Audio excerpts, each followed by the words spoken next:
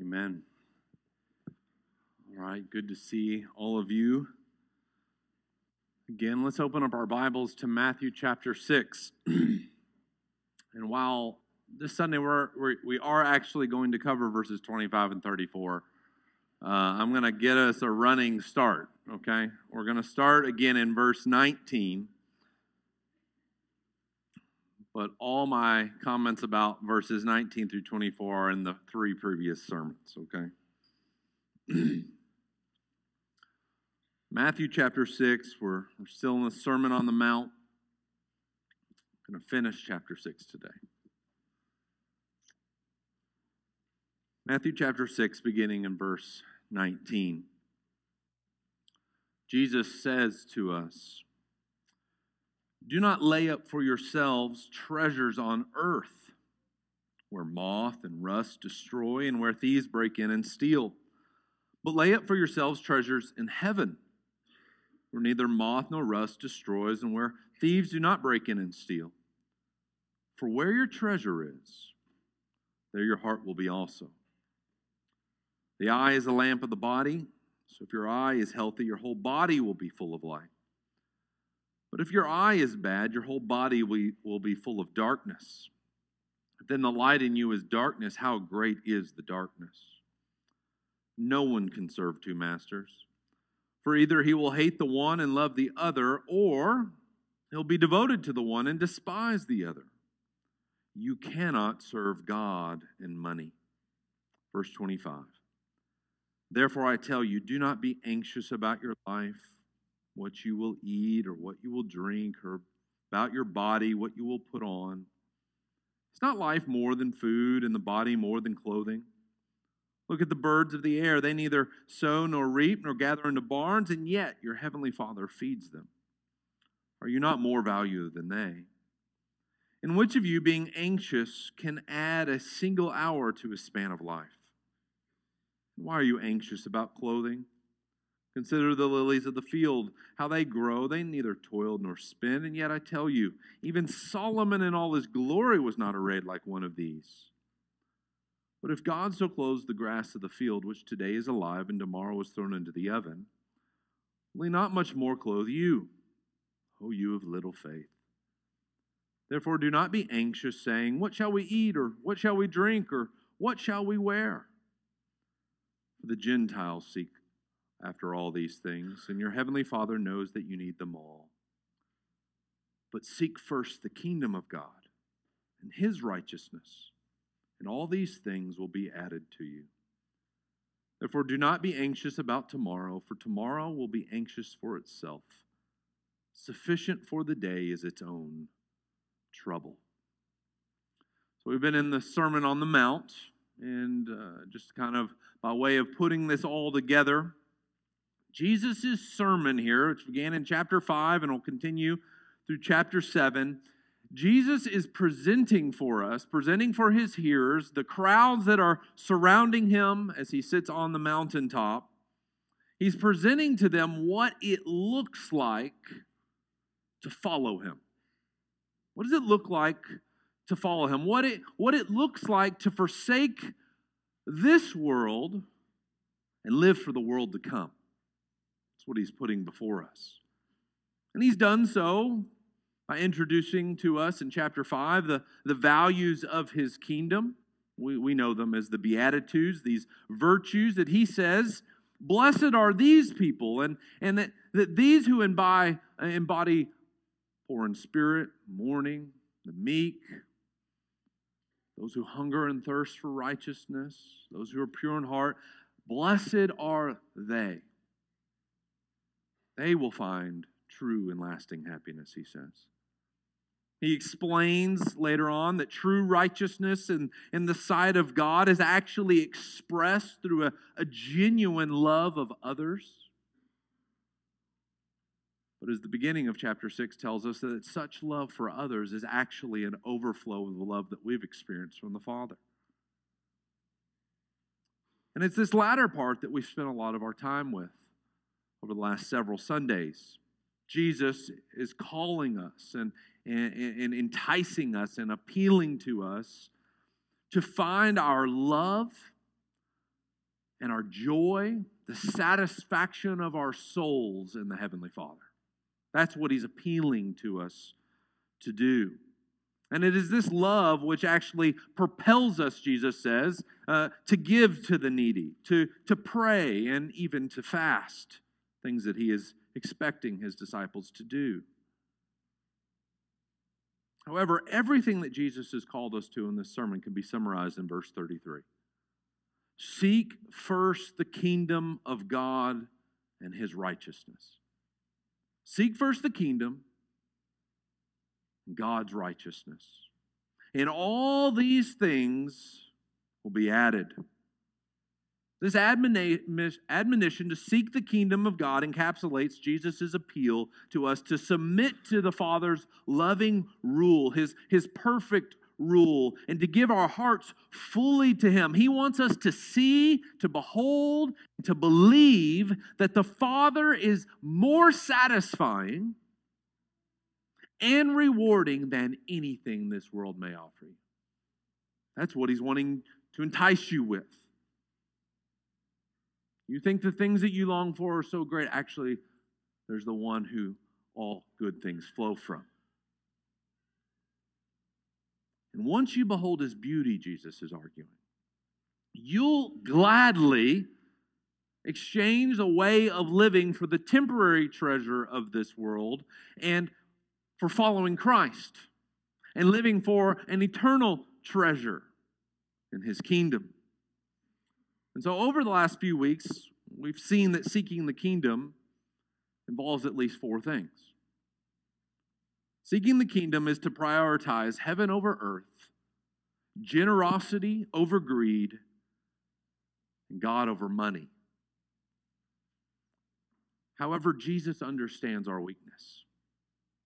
He understands the deceptiveness of our own hearts, that like a child, we're so easily distracted by the things that catch our eye, right? He knows doubts are going to creep in. If I take Jesus at his word, there's doubts, there's worries, there's concerns. And some of these doubts are, is this really worth it, Jesus? Because it seems that I'm going to miss out if I go all in on you, if I put all my eggs in your basket. He understands that there is a great temptation for each and every one of us to believe the lie that if we follow him, if we give our lives wholly to him, that our life will end in disappointment. He knows that's our fear. He knows that's our concern. And so that leads to the fourth way of prioritizing the kingdom, that is prioritizing trust over worry. At the end of the day, Jesus is saying, you must trust me. I have been describing the virtues of my kingdom. I've been describing what that looks like in practicality and what it truly would look like for a community of people to love one another. And I want you to know that that love has come from my heavenly Father and bestowed it to his children. He's describing this kingdom. And so he says, let's go after it. And we say, but what am I going to eat? We're like Israel in the wilderness. Yeah, I hear about this land of promise, but what are we going to drink? Did you just lead us out here to die? And as Pastor Brian read for us, do not forget that I am leading you in such a path that you may learn that man does not live by bread alone, but every word that proceeds out of my mouth. And just like Israel of old, who did not suffer lack of food, did not suffer lack of drink, and even their shoes did not wear out, neither will he forsake you and I as he brings us into his glorious kingdom.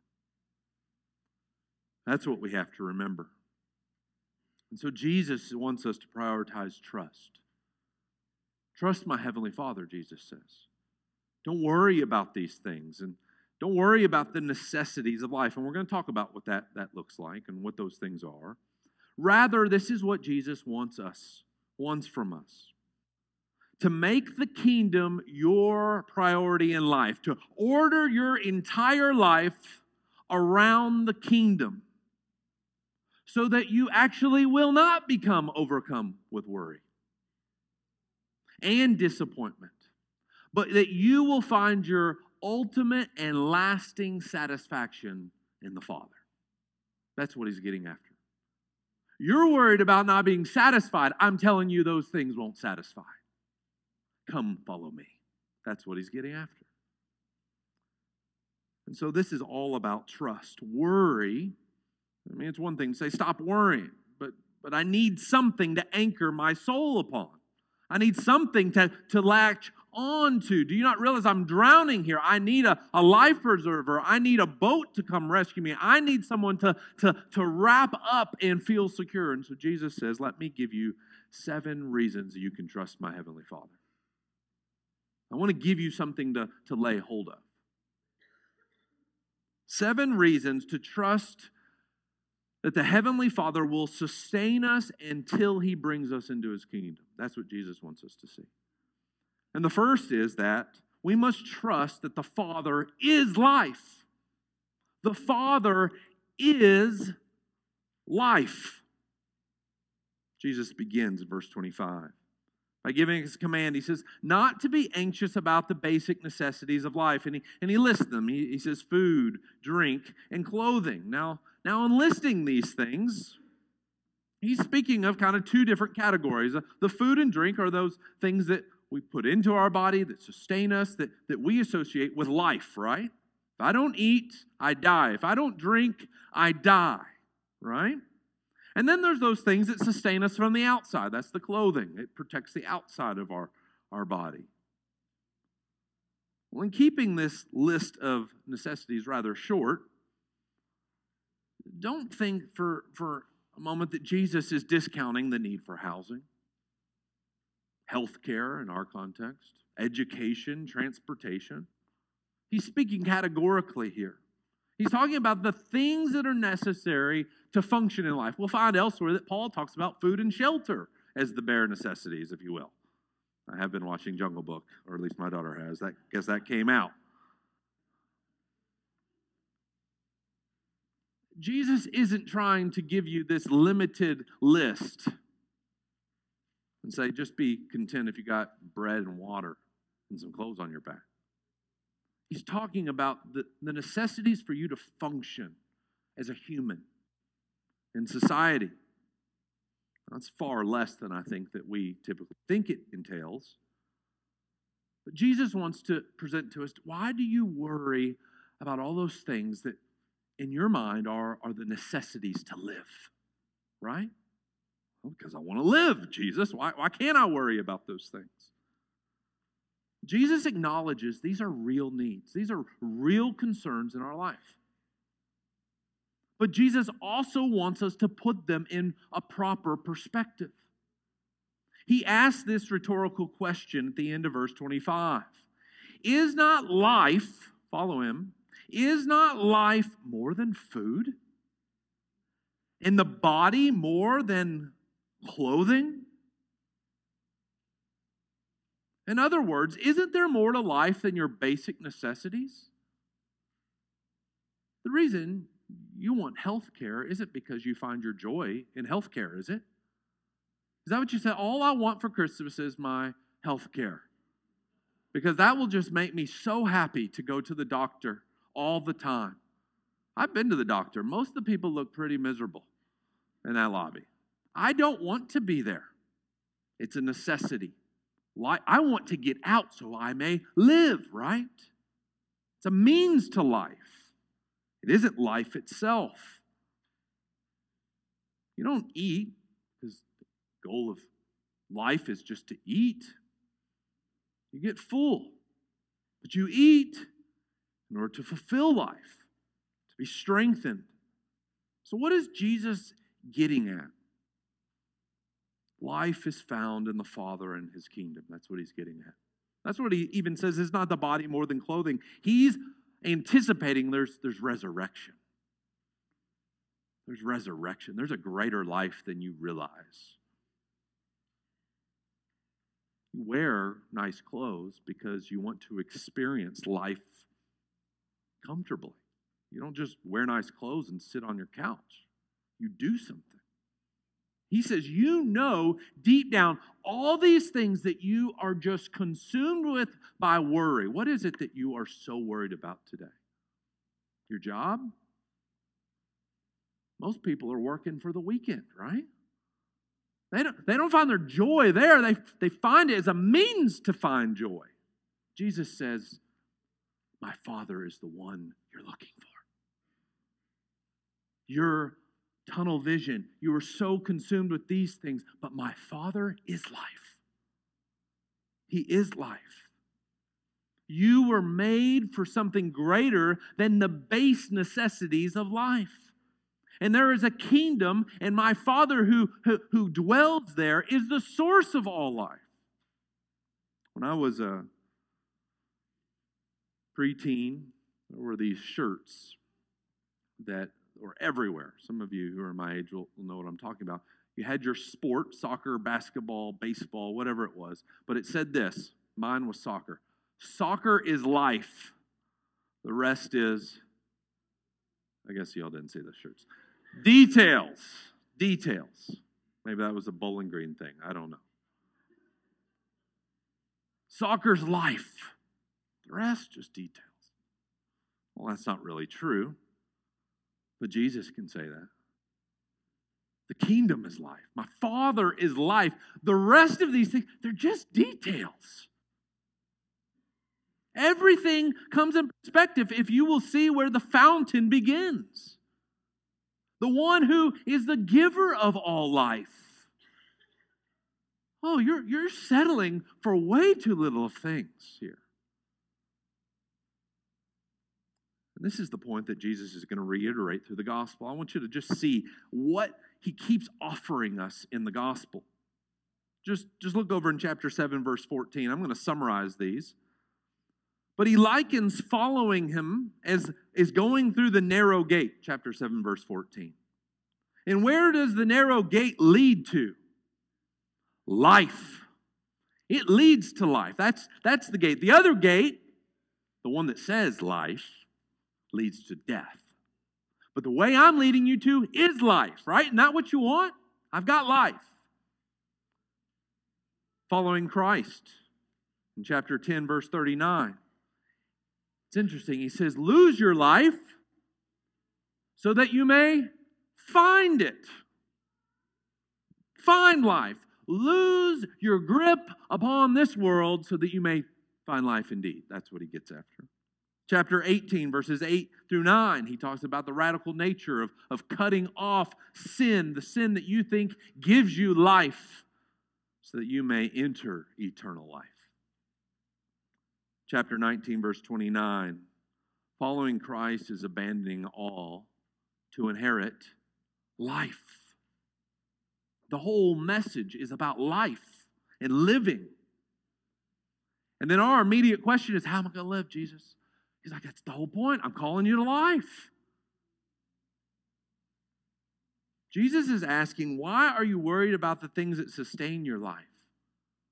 I'm calling you to follow me and bring you to the Father of eternal life. I'm talking about life everlasting. These things, they only have a temporary lifespan. I'm bringing you to everlasting life, and you're asking me about temporary life? Do you see what he's getting after? This whole journey I'm leading you on leads to life. So why do you worry about lesser things? Do you think prioritizing the kingdom will end in disappointment for you? Trust me, Jesus said. My Father is life. However, we must also know that trust that our Father is good. Father is good. Jesus turns his attention then to the creation. And this is no coincidence. He's the one who spoke the world into being. He's the one who upholds it by the word of his power. And we're worried about how's he going to feed us? Or how's he going to meet my needs? And he turns our attention specifically to the birds of the air. Turns our attention to the birds of the air. And he says, look at them. Look at the birds. Ponder their way of living, he gets at. And I want you to learn about God's goodness to them. Now, this is an animal that most of us don't think much about, right? And there's birds everywhere. Birds flying, making their kind of shapes in the air. Birds hit my window. They die. I don't think much about it. Sometimes they hit our cars. We go on. Jesus says this animal that no one really cares about. And he's talking about maybe a raven, sparrow. Elsewhere he talks about the sparrow who's only worth 2 pennies. His point is, in their eyes, the bird is insignificant. Insignificant. And he goes, consider them. Look at them. They neither sow nor reap nor gather into barns. In other words, these creatures, they don't work like you do. They don't work like you and I do. They don't sow seed. You don't ever see birds sowing seed, right? And you don't see them tilling the ground and picking their harvest. And you don't see them gathering into their barns that they've built. You don't see them doing that. Yet your heavenly Father, verse 26, feeds them.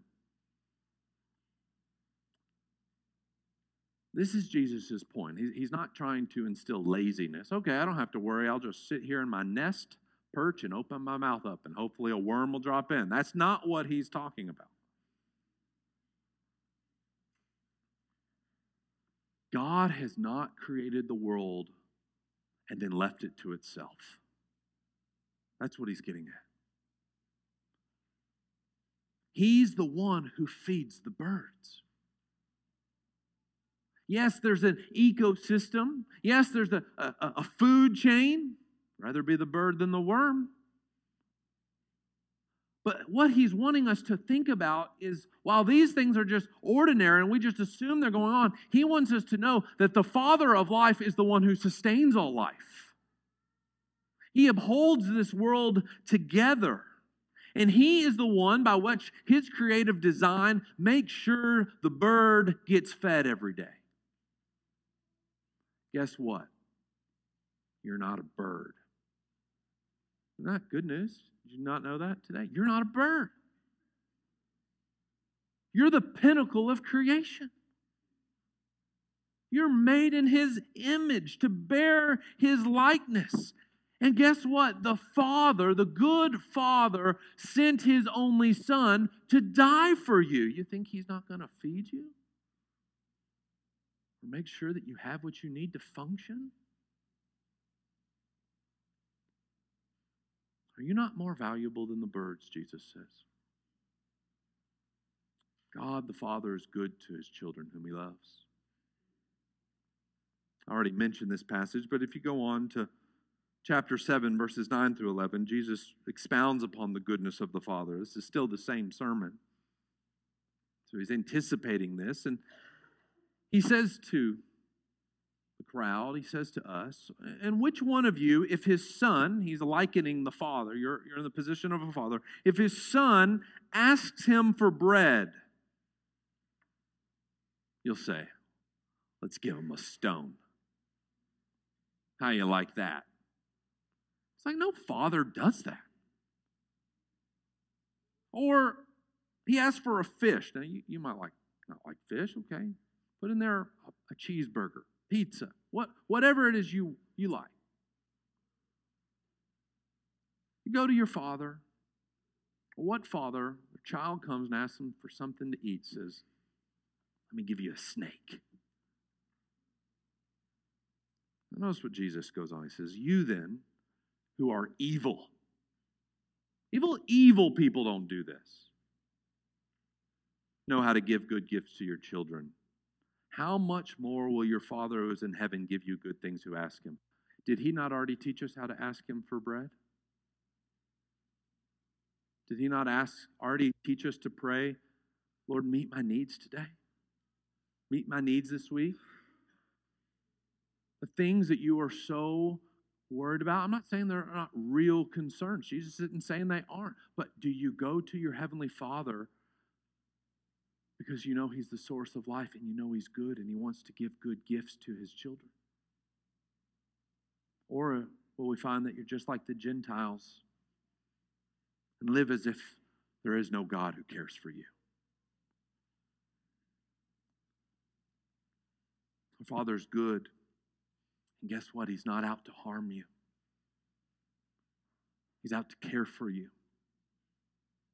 And we can trust that God will give us what is good for us.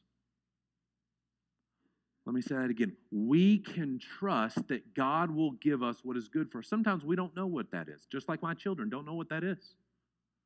I want it now, and their world is consumed. I need this. And sometimes it's not a bad thing. It's just, hey, dinner's in 30 minutes. You don't need an apple now. Apple's not bad. Just, I know more than you. And I know you're hungry now. Just wait. But you will call that into question if you don't think He's good. If you don't think He's the one of life, you won't live like that. And so if we know that God is good and He gives good gifts to His children, He never gives us the snake. He never gives you the stone. He never tricks you. Pray and ask me for good things and let me just ruin your life. That's not how He operates. Wow, there's some great freedom there. If you need it to function and to seek His kingdom, your Father will meet that need. Might not meet it the way you want, but He'll meet that need. Think Israel in the wilderness, wandering through the land, grumbling, complaining, we're going to die. No, you're not.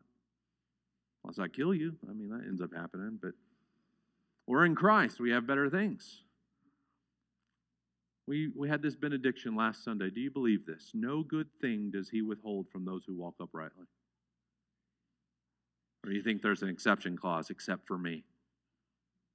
Except for me, He always withholds good things. I bet if you will think through your life, doesn't mean it's trouble-free. He's going to talk about trouble. But He sustained you when you thought, I can't do this. And yet, voila, you're still alive. You're still here.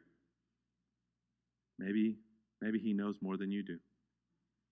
Perhaps. Jesus has told us that our Heavenly Father is life and He's good, but we also trust that He's sovereign. He's sovereign. Jesus turns our eyes to the greatness of God's sovereignty and so reminds us actually of our futile attempts at controlling our own life. See that in verse 27? It's almost like a side comment. Okay, you don't believe me. By the way, what good has being anxious done for you? You see what he says there? And which one of you being anxious can add a single hour to his span of life? When you worry, when you're fretting and it tears you apart, what do you think it's accomplishing? What's it doing for you? The reality is, Jesus says, worry never adds to your life, but it sure does take away from it. Worry never adds to your life, but it sure will steal your life. Because actually, when it comes down to it, it's a lack of trust. And your life's miserable. And some of you know that. You are gripped by worry. Because you see these things and you say, I just can't believe it. I can't believe it. And Jesus' point is this: why are you worrying about that which is out of your control? Do you think that you are the one who controls what day you live and what day you die? That's what he's really getting out of it, and that's what we're worried about. I can't live without this. But yeah, here we are. How many times have we said that? And yet here we're alive. But some of you, I know, this is where we can be kind and gracious and bring great comfort. Where experienced saints can come alongside those who are weak in the faith, who don't see these things, and remind them, I have been in the valley, while it may not be your valley, but I have been there and I've seen the goodness of the Lord. And let me even remind you of his goodness towards you, where I've seen your life long enough to see where you thought this was the end of your road, and yet here you are. Have you learned that lesson? Maybe the Lord wants to humble you and to teach you actually aren't as in control as you think you are. And your greatest problem's you. That's what he's wanting to get to our attention. Coming back to the birds, chapter 10, verse 29, Jesus says, do not fear about your life. He says, are not 2 sparrows sold for a penny? And not one of them will fall to the ground apart from your Father. Now, that's interesting. Every time you hit a bird with your car, that was under God's sovereign hand. That bird flopped. Every time you clean that window and that bird, boom, keeps nailing it till it nails its head dead. It did not fall apart from God's sovereign hand. In other words, nothing dies until God says it's time to die. Goes on, but even the hairs of your head are all numbered. Fear not. Therefore, you are of more value than many sparrows.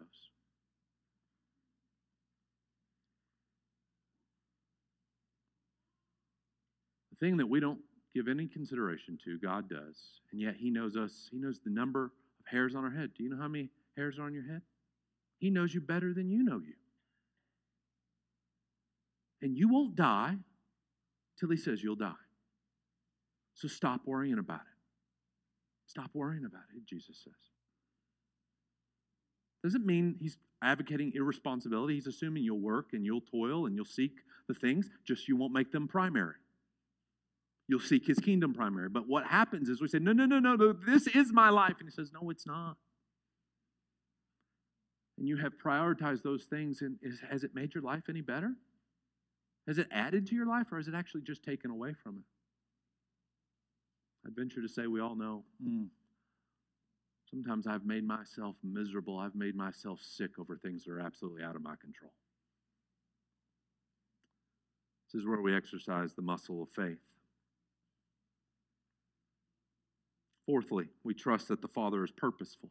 So it's not just that God's in control, but actually has a purpose. There's a plan, and I can trust Him. If you just start looking at these, life, good, sovereign, purposeful, and you begin to understand and see who your Heavenly Father is, oh, there is great freedom from being cumbersome by worry. Not only is He sovereign over our life, but He's purposeful. He has a purpose for it. He has a purpose in how He's going to sustain you, a purpose for how He's going to lead you into His kingdom. Jesus turns our attention away from the sky and now to turn down to the ground. And He says, consider, ponder, think about, meditate upon, and consider the lilies of the field. He directs ourselves to the flowers. He'll kind of even include grass at this point. He says, I want you to consider, how do they grow? You want to grow, you want to sustain, you want to have a vibrant life. How do lilies grow? Well, they do less than birds. They do less than birds. They don't toil, they don't labor, they don't fly around and try to find worms. No, they just sit there. I don't know if you ever noticed that. They don't move. And neither do they spin. I'm not talking about those wind flowers, toys that you, little colors. He's just talking about a flower. And he's talking about the spinning of the needle. He's talking about clothing. They don't even try to make clothes. They don't go shopping. You go shopping, right? Okay. These don't even shop. And yet your Father clothes them with such striking beauty. Beauty that not even Solomon, and Solomon was the greatest king of Israel, most rich and wealthy king of Israel, he wasn't even arrayed like one of these flowers. We watch those BBC, the Planet Earth stuff, and they do the vegetation and the flowers, and you just see those vibrant colors. No artist can even come close. This is who your Father is. This is who your Father is. And again, sovereignty and providential care are highlighted here. He's the one who causes the flowers to bloom with vibrancy. Yet, verse 30. But if God so clothes the grass of the field, which today is alive and tomorrow is thrown into the oven, will He not much more clothe you, God in his sovereign care over creation, the Father of life, the good creator God, who's sovereign and has a purpose for all things. Flowers he creates with such beauty and vibrancy are here for a moment, but then they're just used for fuel for the oven. In those days, they would take grass and flowers and they'd throw it in the oven as fuel to start a fire, to create bread. It had a purpose in that day. I've got some flowers. Joni and Charlie Eisler gave them to me about 2 years ago. They're on the side of my house. Every year I know spring is coming, and because they start sprouting up. And they're different colors, orange, yellow, I forgot what the other one is, but they're different colors. But no sooner than I notice, I come back around, and boom, they're wilted and dead. The heat comes and they burn up. They're gone. I'll see them next year. They die. Jesus sets for us a contrast between flowers that are here for a moment and then gone. But this contrast is slightly different than that with the birds. The flowers or the grass of the field, they're temporary, and their end is burn, fire, by the sun or fuel. You and I, however, we are not temporary. Nobody on this planet is temporary. And our end, if you're a child of God, is not to be burned. We have eternal life in Christ and his kingdom. And so if God protects the flowers that are here for just a moment, but then they burn up. If he protects the flowers which have a menial lifespan and have a menial purpose, how much more will our Heavenly Father sustain us for his eternal purposes and glory? That's what Jesus is wanting you to see. He's purposeful. His whole creation is accomplishing his will. And if you are a child of God, you have eternal purposes. He's not going to forget you. He knows the number of hairs on your head, or if you don't have hairs on your head. God is in sovereignty, working out all things for our good. What is our good? Ultimately, our sanctification, our glorification, but our joy in him, a lasting joy, a satisfaction in him. God is most glorified in you when you're most satisfied in him. That's what he's working toward. Not that you'd be grumbling and miserable, but know that you would find your life in him. And he's working all that so that you will stop seeking to find your life in lesser things that have temporary satisfaction. So if God in his sovereignty is working all things for his good, purpose, and will, then surely he's also aware of my needs. He's not aloof. He's actively aware of my needs. Actually, he knows them before I even do. But that's what Jesus wants us to see in verse 31. Therefore, do not be anxious, saying, what shall we eat, or what shall we drink, or what shall we wear? How can I pay the rent? How can I get into school? How can I pass that test? How am I going to make it through this sickness? How am I going to get through? List it, whatever it is that you've said this week. Do not live like that. For the Gentiles live like that. Unbelievers live like that because they have no hope. This is the only heaven they will know. But it's the only hell you will. And yet blessed are those who hunger and thirst for righteousness. For the Gentiles seek after these things, and your heavenly Father knows, verse 32, that you need them all. Did you know what you need, he knows? Your heavenly Father knows exactly what you need. He knows what medical treatment you need. He knows what food you need. He knows what school you need to get into. He knows what job you need. He knows what relationship needs you have. He knows what emotional needs you have. He knows what you need better than you know what you need. He knows it. And he's utterly aware. So when we're anxious about the cares of the world, legitimate cares, legitimate ones, and worry keeps us from resting in the Father, we actually begin to act like unbelievers. By taking matters into our own hands, sometimes sinfully. I need this, so I'm going to do it. I don't care what God says. Well, you've just decided you're going to live like an atheist. You take matters in your own hands to seek to find the security you're looking for. We begin to act like we don't have a good Father who's not only able but wants to give his children good gifts. But notice the contrast between what the unbeliever seeks, verse 32. They seek after all these things. What these things? The bare necessities, the basics of life. That is their priority. That is what they live for. Verse 33, but what do we live for? Seek first the kingdom of heaven, the kingdom of God. And all these things that the world is running after for. It's actually listening. Cloning is coming back.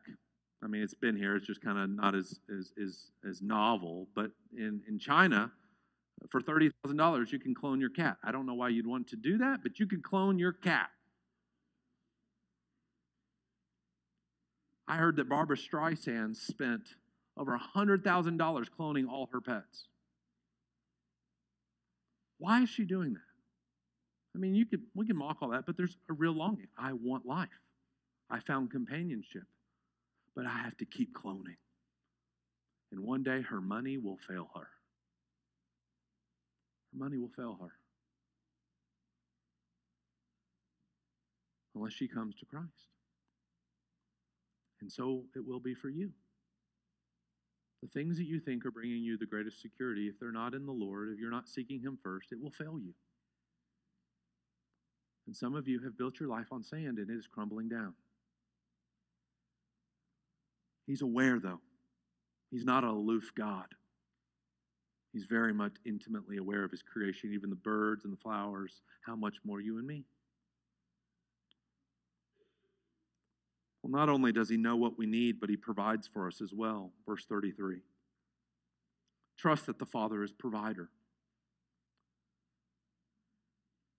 It says, seek first the kingdom. Notice there's a first. It doesn't mean, and all these other things aren't of absolutely no importance. Give them all up.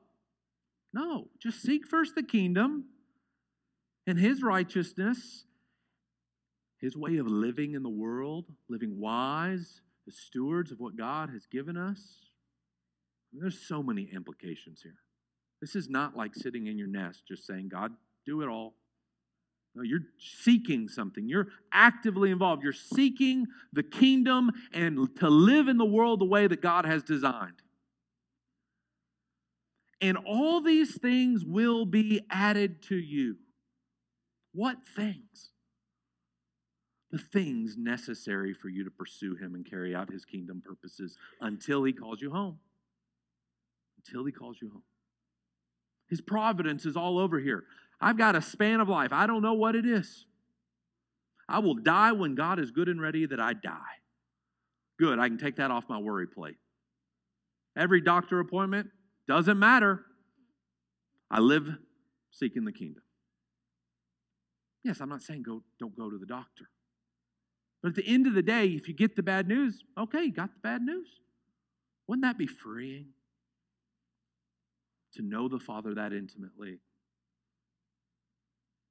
Or so freeing that when that thing that you long, that relationship that you long to have that just seems to be fleeing from your grips, or that job that you just long to have, you can rest assured that if you're seeking first the kingdom, that he's not going to withhold any good thing from you. And that while you might see, I don't understand why the Father would not give that to me, the same way my child doesn't understand why I won't give them a donut for every meal of the day. Why wouldn't you want me to have this good thing? You sometimes eat this donut because I know more than you. And how much more our Heavenly Father, who's not evil like me, give us good things.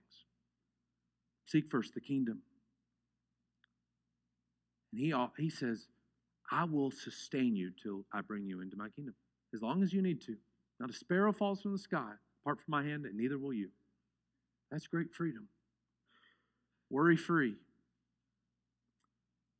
However, we often hold back in giving ourselves to the service of the kingdom because we fear that we'll lack something we need or we'll miss out on something we desire.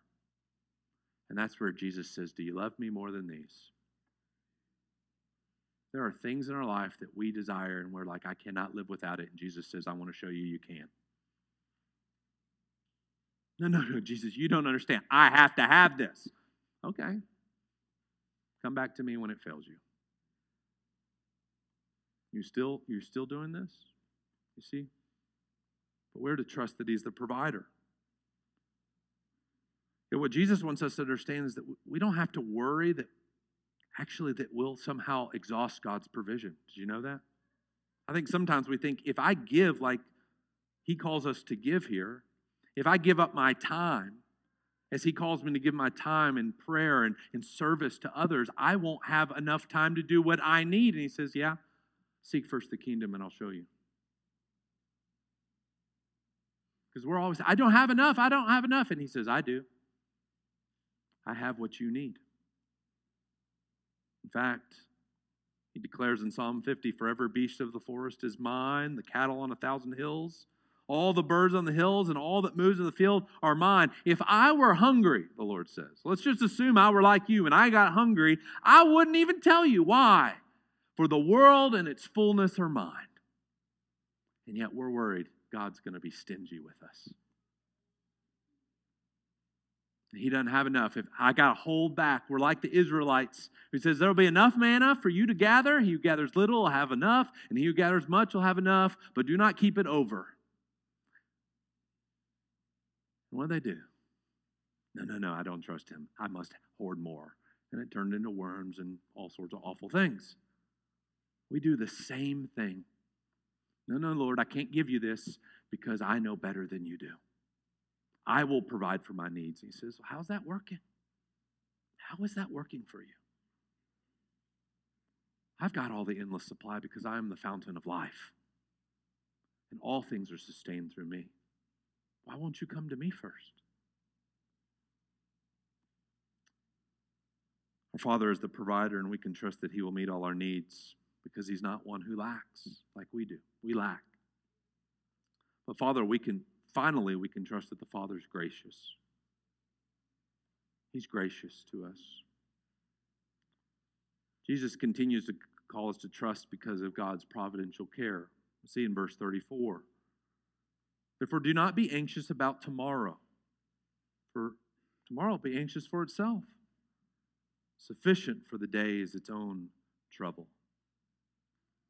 Jesus wants you to trust God's providential care, recognizing his sovereign hand, his purposes in all things, working them all for your good. And this even includes the trouble that you're experiencing today. Notice Jesus says your trouble's sufficient. Meaning it's just what it needs to be that you don't fall away. That's what he's getting at.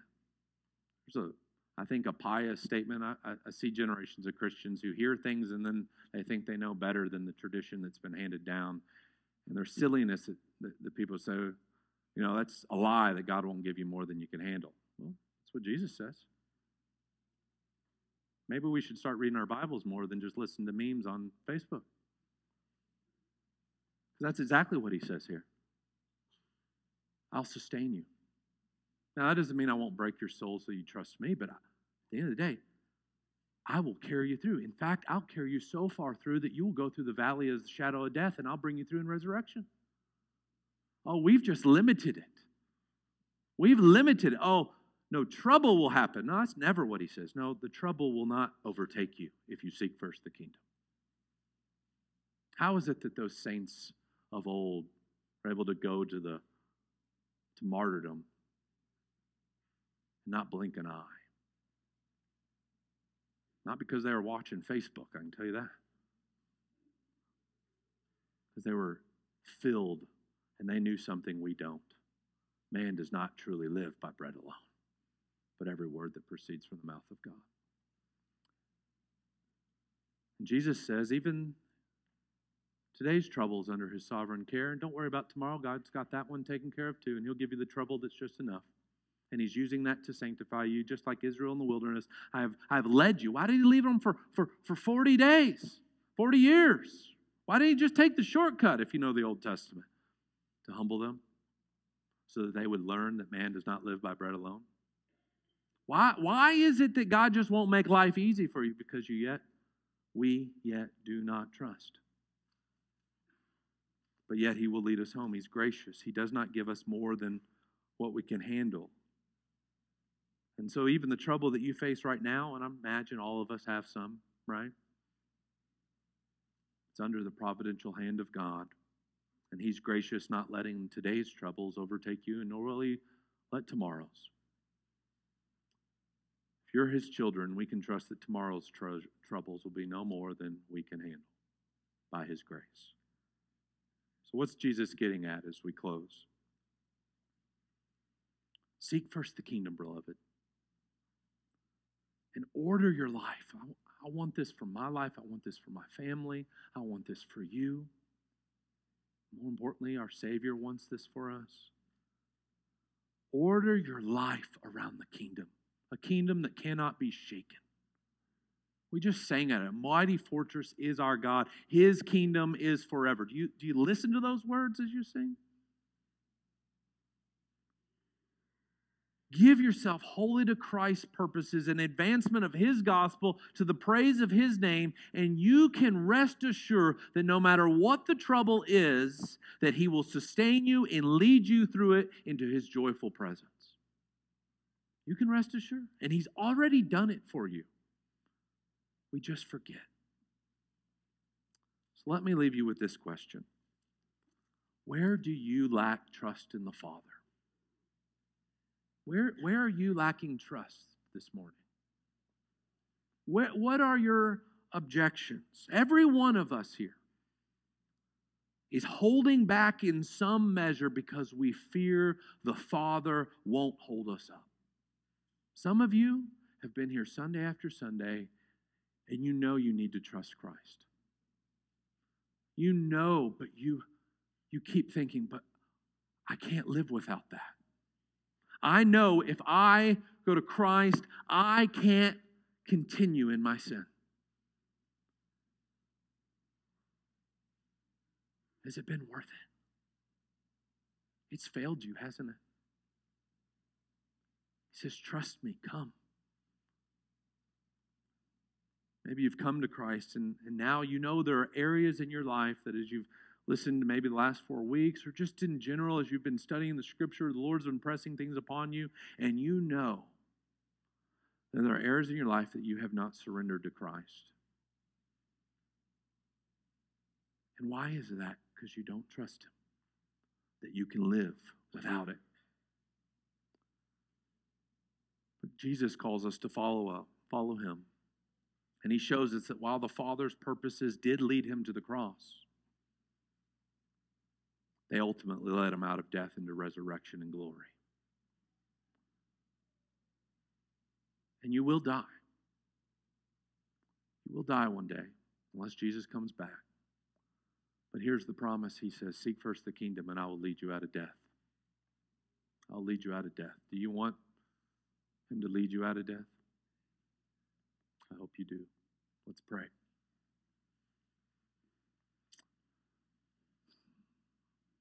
Heavenly Father, you are life. You are good. You are sovereign. You are purposeful. You are aware. You are a provider. And you are gracious. Lord, help us not to forget the abundant riches of your mercy and grace that come to us through Christ Jesus. May we follow him as the author and perfecter of our faith. who for the joy set before him endured the cross.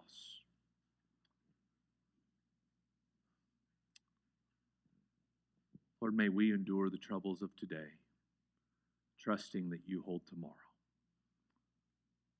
And our lives are in your hand, and you give us every breath that we breathe and every heartbeat that our heart beats. You fight off every infection until you say, my purpose for you is over. Let us trust that your good hand is upon us. Let us seek your kingdom. And I pray this for my brothers and sisters. In Jesus' name, amen. Let's stand and let's sing.